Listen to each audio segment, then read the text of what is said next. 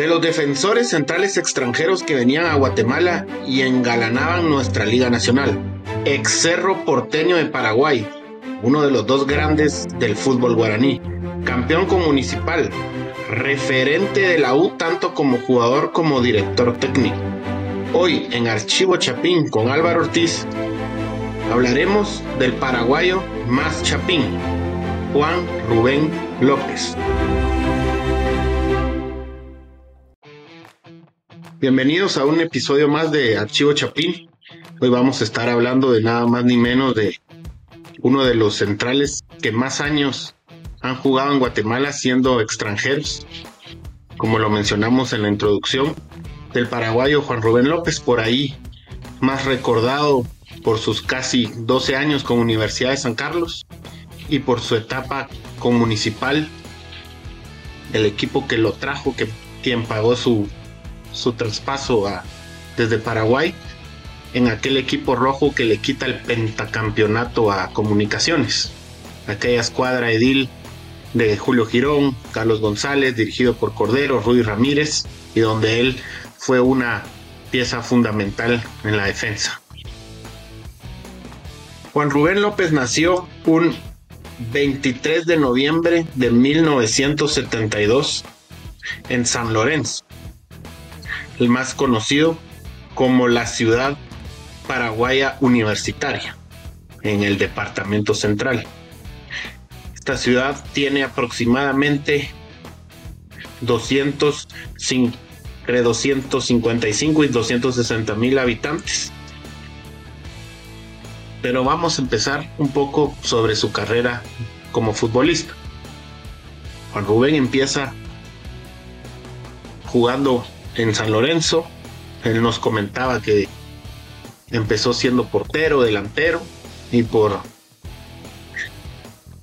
vueltas que da el deporte y especialmente el fútbol, él para jugando de defensa central, la posición que por ahí mejor saben jugar los paraguayos en el fútbol.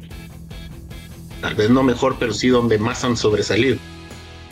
Celso Ayala, Carlos Gamarra, y por ahí la otra es la de delantero 9.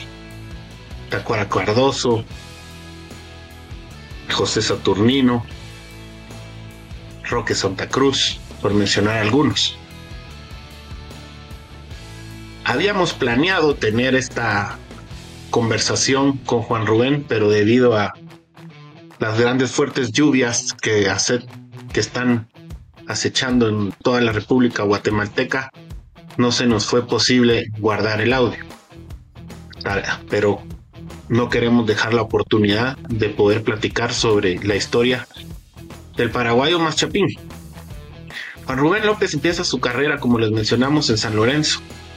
Luego, gracias al apadrinamiento de nada más ni menos que Adolfo Vera, él nos lo mencionaba, un director técnico y exjugador de la selección paraguaya, lo lleva a él y empieza su carrera en su pueblo, como lo mencionamos. Luego pasa por Guaraní, un equipo ya grande, y por Cerro Corá.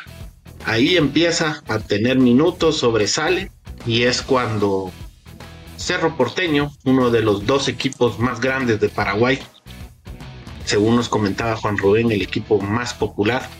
Él nos mencionaba que de la mayoría, la mitad más uno, son hinchas del Ciclón de Barrio Obrero.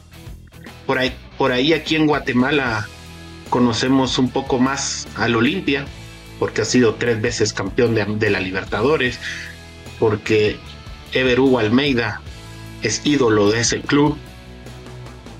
Ever Hugo Almeida, el entrenador que nos llevó a nuestro primer Mundial Sub-20 y que ganó muchísimos títulos con Municipal. También porque Carlos el Pescadito Ruiz y Carlos Figueroa jugaron en ese equipo.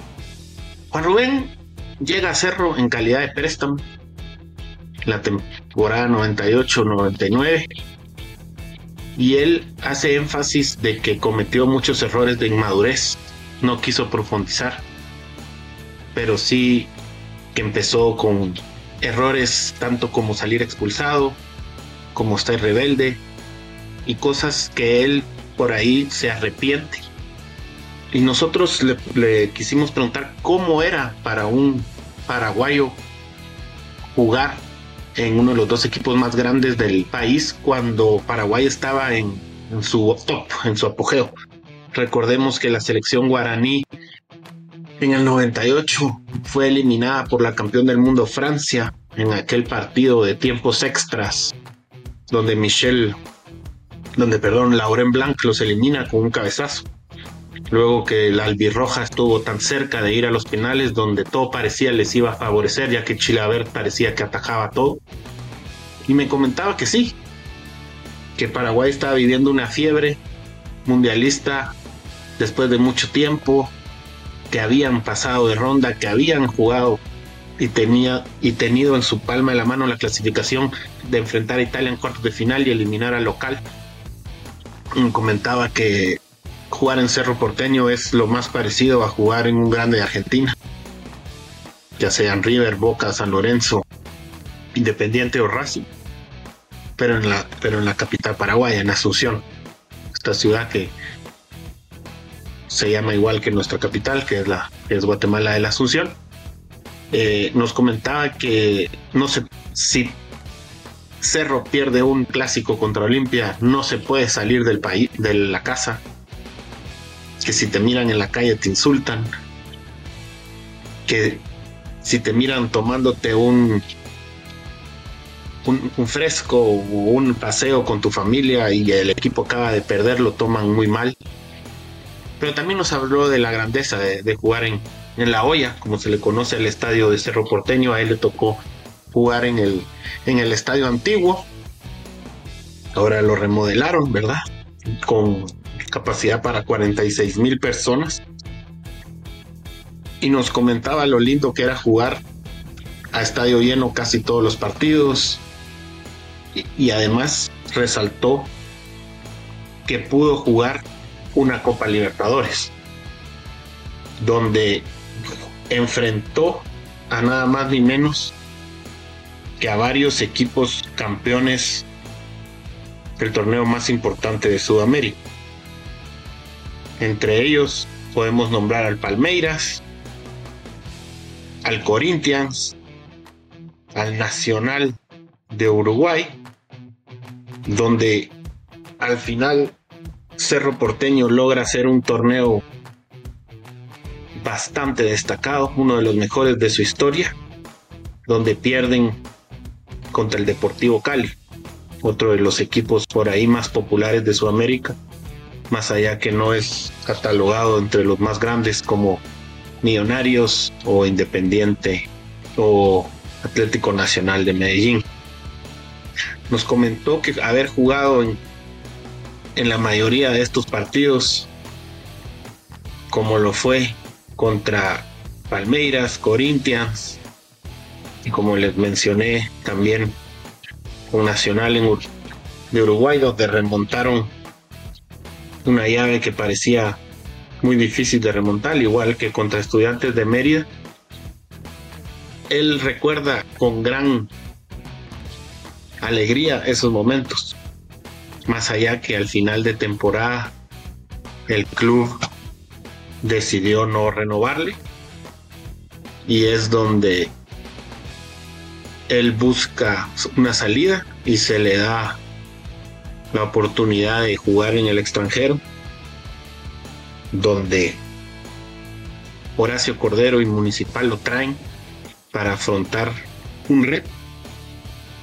El primero, que obviamente era salir campeón luego de mucho tiempo que los rojos no eran campeones, más o menos 7 años, y donde tenían como obligación evitar el pentacampeonato del archirrival de turno y de toda la vida, pero en esta oportunidad en una final más. En los primeros torneos cortos, Comunicaciones venía de ganar en los largos, donde no era apertura y clausura, sino un torneo que al final había una hexagonal. Era mucho más difícil en mi criterio. Juan Rubén empieza siendo expulsado en su debut. Lo critican fuertemente la prensa, al igual que a su compañero e ídolo de los rojos, Carlos González, que por ahí es un poco más recordado aunque Juan Rubén también, pero debido al que él fue el anotador del gol de aquella final en el Doroteo Guamuch, donde Municipal logra quitarle, como dijimos, el quinto campeonato consecutivo a los cremas, cuando faltaban solo 7 minutos para que terminara el partido. Los cremas habían ganado la ida 2-1 y Municipal remonta 2-1 con 2-0 con aquel gol de Carlos González, también paraguayo. Y él recuerda que cómo se vivió todo esto, cómo empezó fuertemente las críticas, cómo luego el estadio estaba abarrotado, que se extraña ver estadios así, y donde con Horacio Cordero empezó una relación que luego, varios años después, los volvería a juntar en el Club Universidad de San Carlos. Termina su etapa con Municipal y Juan Rubén regresa a su tierra, a uno de los clubes donde él había participado y jugado, que es el Cerro Corá, un equipo que ya no existe, que desapareció, pero que es el que lo recibe luego de esta etapa con Municipal. Él quiso volver a Paraguay para volver a buscar trascender en el fútbol guaraní, y es cuando Universidad ya lo empieza a tantear. Él no puede venir al torneo de reordenamiento, que es cuando Universidad de San Carlos desciende junto a Petapa. Seguramente hubiera caído muy bien al equipo universitario que el Paraguay hubiera venido a reforzar. Él comenta que al final no pudo venir por los problemas de traspaso y todo eso, que la ficha y lo que ustedes conocen no llegaba al pase, y decidió esperar un torneo más. Y es cuando ya en primera división Juan Rubén empieza a escribir su historia con el equipo azul, donde pasa, como dijimos, más o menos desde 2001 hasta 2013, donde jugó 300 partidos en primera división y 87 en Liga Mayor. En primera división metió goles de todos los colores, de cabeza, de tiro libre, de penal, algún otro con el pie, de rebote y remate de larga distancia. Al ser más de 300 partidos, ustedes ya sabrán que tuvo bastantes encuentros para poder anotar. Pero en Liga Nacional él hace la referencia de que solo pudo anotar un gol, pero que fue contra Comunicaciones en la cancha de Petapa. Al final él comenta que le queda un sabor agridulce porque la universidad no pudo sumar. Comunicaciones le remonta ese partido, pero que lo recuerda mucho porque abrió el marcador en una etapa donde la U necesitaba ganar. Como siempre sabemos, la U un equipo sufrido, y donde el paraguayo sabemos que además de ser universitario también es rojo, entonces marcarle a Comunicaciones le supo muy especial. La U tiene históricamente 3 rivales, más allá de Timnac, que ahora está volviendo al fútbol federado, pero son Aurora, Comunicaciones Municipal y ya los extintos Hércules, etc.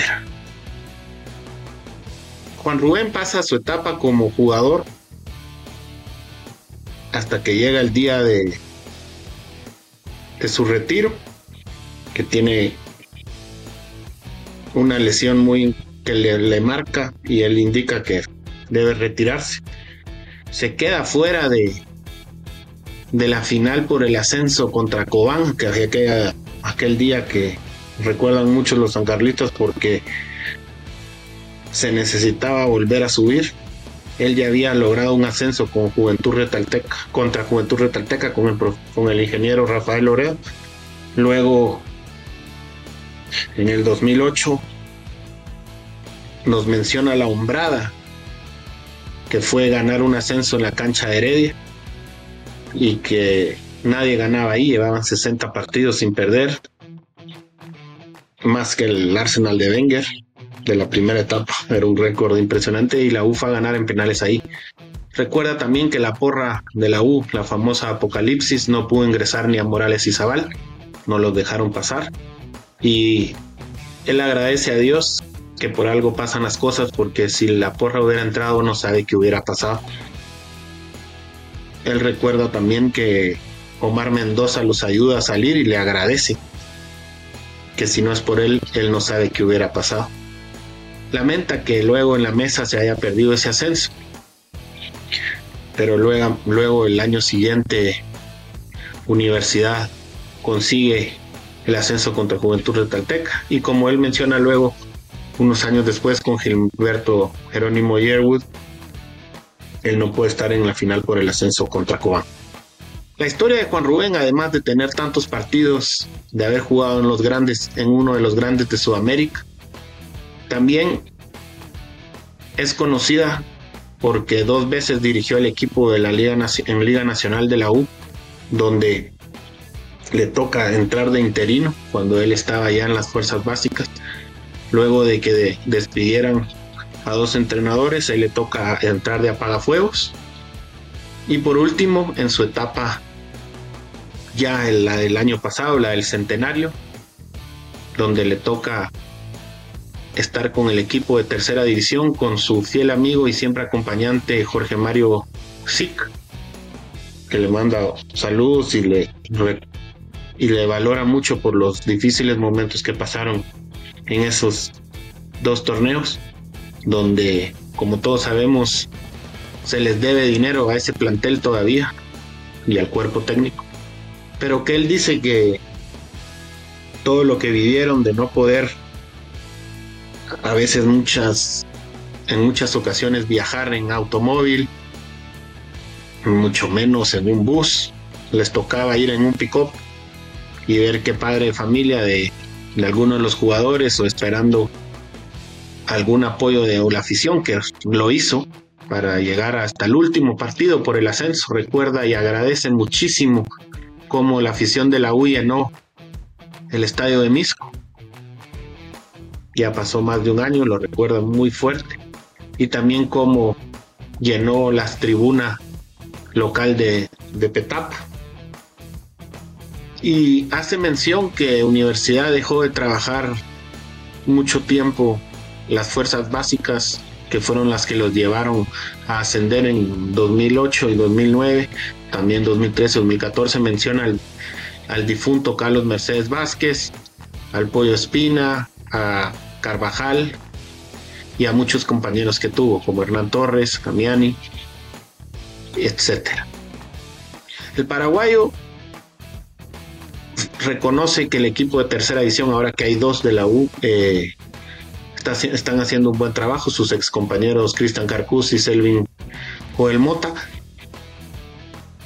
y dice que no sabe las vueltas que da la vida y que por ahí regresa algún día a defender el escudo de la universidad desde la dirigencia técnica.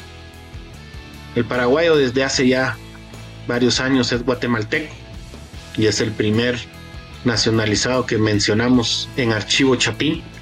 Hoy en día es entrenador de la Academia Juventus Academy, una franquicia que, como él menciona, ya lleva más de 10 años en nuestro país, y donde en este último verano tuvo la oportunidad de ir a Italia a uno de los torneos que organiza la Juventus con todas las academias del mundo, y donde logró salir campeón con la categoría 2010 de la Escuela de la Vieja Señora en Guatemala.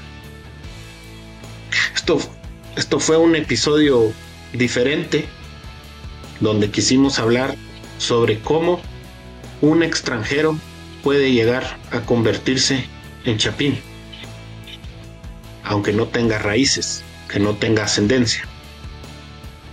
Una cosa es ser Chucho López, que su abuelo era guatemalteco, de Shela, como Arquímedes, como Rubio Rubín, que su madre es de Pajapita, como Aarón Herrera, que su papá es de la capital, como Nathaniel Méndez Lain, que su madre y abuela son peteneros de San Benito, y como Juan Rubén López Ríos, un jugador que vino muy joven y que sigue teniendo una vida acá, y que en Archivo Chapín lo enfatizamos y lo subrayamos como el paraguayo más chapín. Muchísimas gracias. Espero les haya gustado el episodio. Les quiero agradecer por estar con nosotros ya en casi 3 meses de que salimos al aire. Como siempre nos pueden encontrar en todas las plataformas. Estamos como Archivo Chapín, un podcast más de la familia de Footbox. Buenas noches y nos vemos hasta la próxima.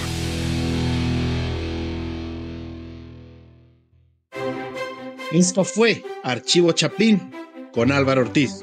No te pierdas cada semana una nueva historia que te hará revivir momentos que llenaron de pasión a todo un país.